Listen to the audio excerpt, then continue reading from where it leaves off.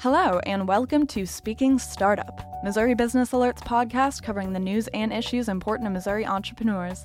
I'm Megan Liz Smith, and joining me, as always, is the quintessential Annika Mariles. Oh, I thank you, Megan. So first up today, we're going to tell you about some of the week's top entrepreneurship headlines. Then, an interview with Arlan Hamilton, the founder of Backstage Capital, a venture capital fund for underrepresented founders. Our editor, Michael Stacy, spoke to her after a keynote address at the Vision Small Business Innovation Symposium in St. Louis. Next, I'll talk to a student entrepreneur who's making waves in the world of agriculture. Finally, we'll take a look at some important numbers in startup and entrepreneurship news. Should we get started? I think we should.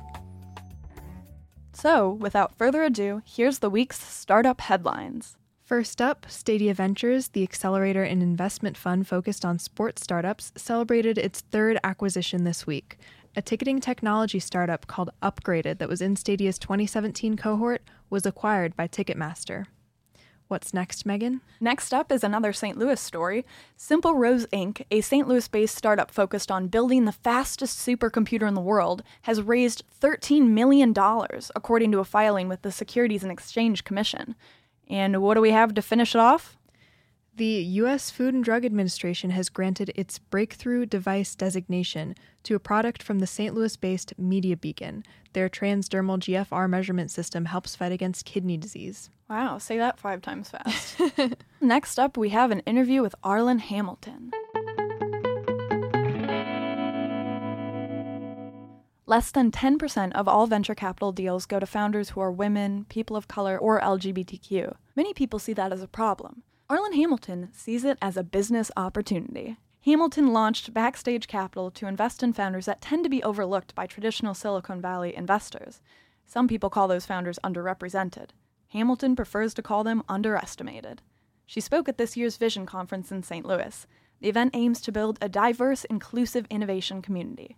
Afterward, Michael Stacy visited with her about the origins and direction of Backstage Capital.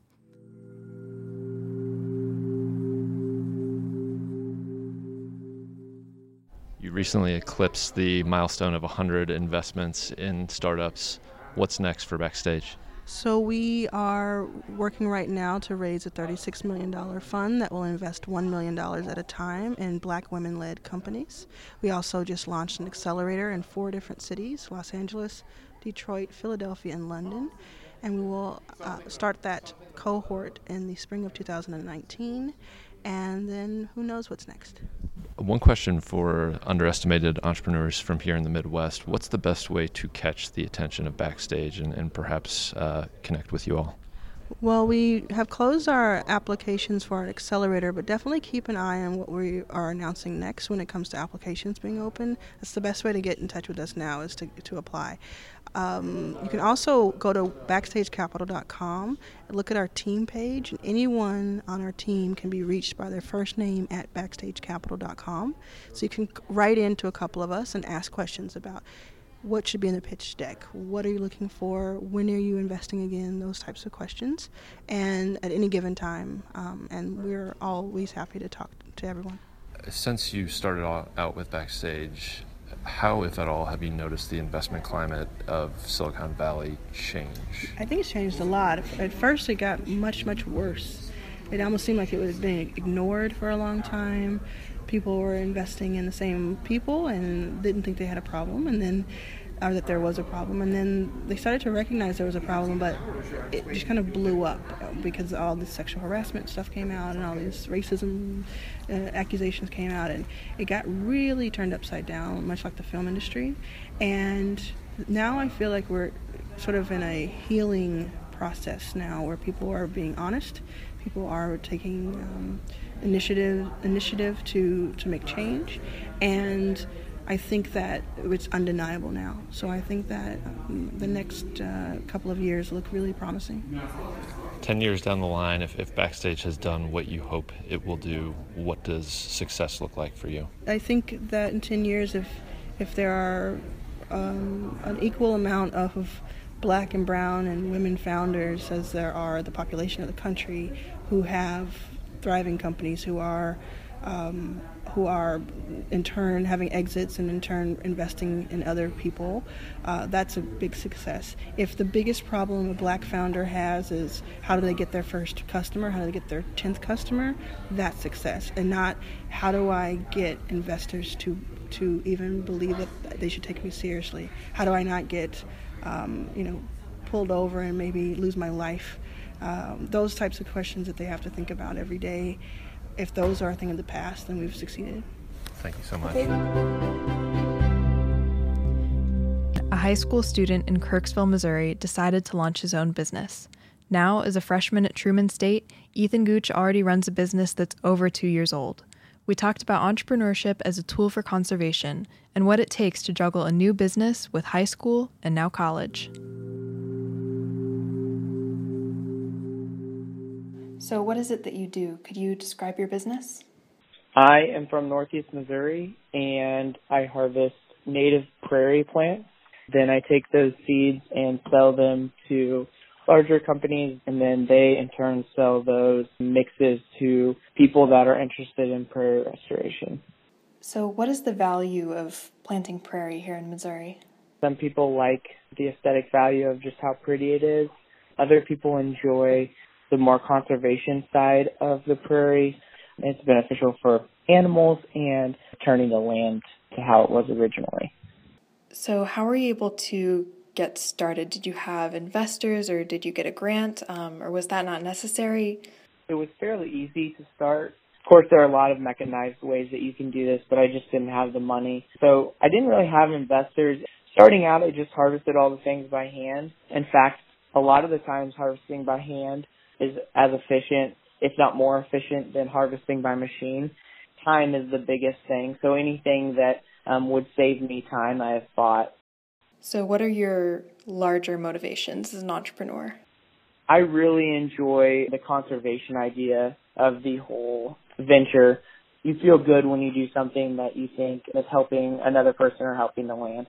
I like the newness of everything. There's not a given practice for doing it, so I'm able to try out new things. I'm able to maybe experiment with something that hasn't ever been experimented with before, just because there aren't a ton of people doing this. And I would be lying if I said that I didn't just like the business aspect of it. I like dealing with people, and I like kind of the negotiation of selling the seed, renting the ground. I just like the whole business idea of starting it myself and kind of being the boss of this seed business, even if it is very small. I just like that. So when you talk about there being room for experimentation and there not being one set way of doing this, what do you mean by that? And what are some of the ways you've experimented in your business? Drying the seed is a big deal, so I've tried different practices, tried different harvesting methods. I just bought a combine, which is conventionally used for harvesting corn and soybeans, and now I am using it to harvest, native plants. That definitely gets some of the farmers riled up around here, seeing some of their equipment be used in an alternative way. That's really cool to me, to use something that has 99% of people use it one way, but you're using it a different way. That's really exciting to me. So what are some of your goals for the future? I mean, where are you at right now, and in the next few years, where do you want to be building to? Yeah, so this is something I've thought about a lot, and my dad has really helped me with setting goals. My dad and I want me to know by the end of college if this is something that I could do full time. Would you mind telling me a bit about how it's been so far financially? Yeah, so I'm not afraid to share the numbers. The first year I made a couple $1,000s, and then last year I made around $6,000. This year I don't really have a goal, but, somewhere in the $10,000 range would be, I think, great, especially for a college student. That would be great. And I don't know if it'll happen with the drought and I'm just going to school. It's been good. It does take a lot of time, but I'm not working an hourly job all the time like some other college students, so I really enjoy that. So do you have any numbers of how much you produce in terms of volume? It's interesting because you're really not selling that much volume. There isn't a seed I sell that is worth less than $100 a pound. If I make $6,000, I might only sell them 60 pounds of seed. I can fit it all of the plants I harvest, I could fit drying it out inside of a decent sized barn. I know that's not really quantifiable, but it's not that large of a quantity. Because of its rarity, the value is just so much higher. So why is this so rare? Why aren't there more people doing this? It's very time consuming and labor intensive, and there aren't drawn out directions on how to do every step, which I think a lot of people don't like. So I also wanted to ask you more about what it was like being a high schooler starting your own business. I mean, what were people's reactions and what was it like for you? Yeah, it was definitely interesting. I mean, you kind of found out who your friends were, because there were people that were really in favor of it, and there were people that were really willing to help, which I was really thankful for. I probably worked a little too much for my age. I'm not afraid to say that. Hey, come do this, come do that, and no, man, I've got to go harvest. I just think the biggest thing people don't realize is that I really enjoy doing that. I'd rather go out and work. I'd rather make money. I'd rather feel good about what I'm doing than maybe hang out with my friends or do other things that people my age were doing. I thought, this is great. I love doing this. And there are a lot of people that were in support of it. So I guess that's all the questions I'd planned to ask, but is there anything that I should have asked that I didn't, anything that we didn't cover? No, I would just say, I would encourage people to get involved with this because, I'm not worried about competition or, I care about the prairie and I care about conservation more than I care about, making money. So if people are interested in this or people think this is something they want to do, ask questions and go do it. It's definitely fun. And, you can do it on whatever scale and put however much time you want into it. So, this is something that everybody can do and everyone can enjoy. All right. Well, thank you so much. Thank you. And now it's time to look at some important numbers in this week's startup news. It's Can I Get Your Digits?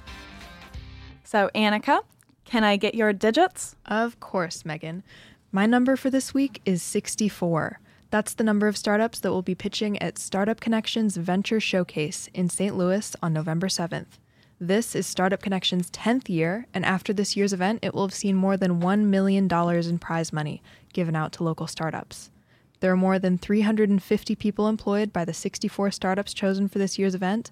More than half of the startups launched in the last 20 months, and a quarter of them launched just this year. So, Megan, can I get your digits? Of course. My number is 2 million. 2 million cars. That's the size of the global fleet for Enterprise Holdings, a rental car company founded by the late Jack Taylor, a famed St. Louis entrepreneur. 2 million cars is a company record for Enterprise. So the St. Louis startup is continuing to reach new heights. To end it off, I have an entrepreneurship quote from Rebecca Dove. She founded the company Penez to combat childhood illiteracy with the help of technology. In a Startland profile this week, Rebecca discussed why she stays in Kansas City. This is what she said. The opportunities for growth and the possibility that I see here, that's why I stay. This has been Speaking Startup from Missouri Business Alert. This episode was produced, edited, and hosted by Annika Marilees and me, Megan Liz Smith. Our theme music was produced by Poddington Bear. This episode was recorded in the KBIA studios. We'll speak to you next week.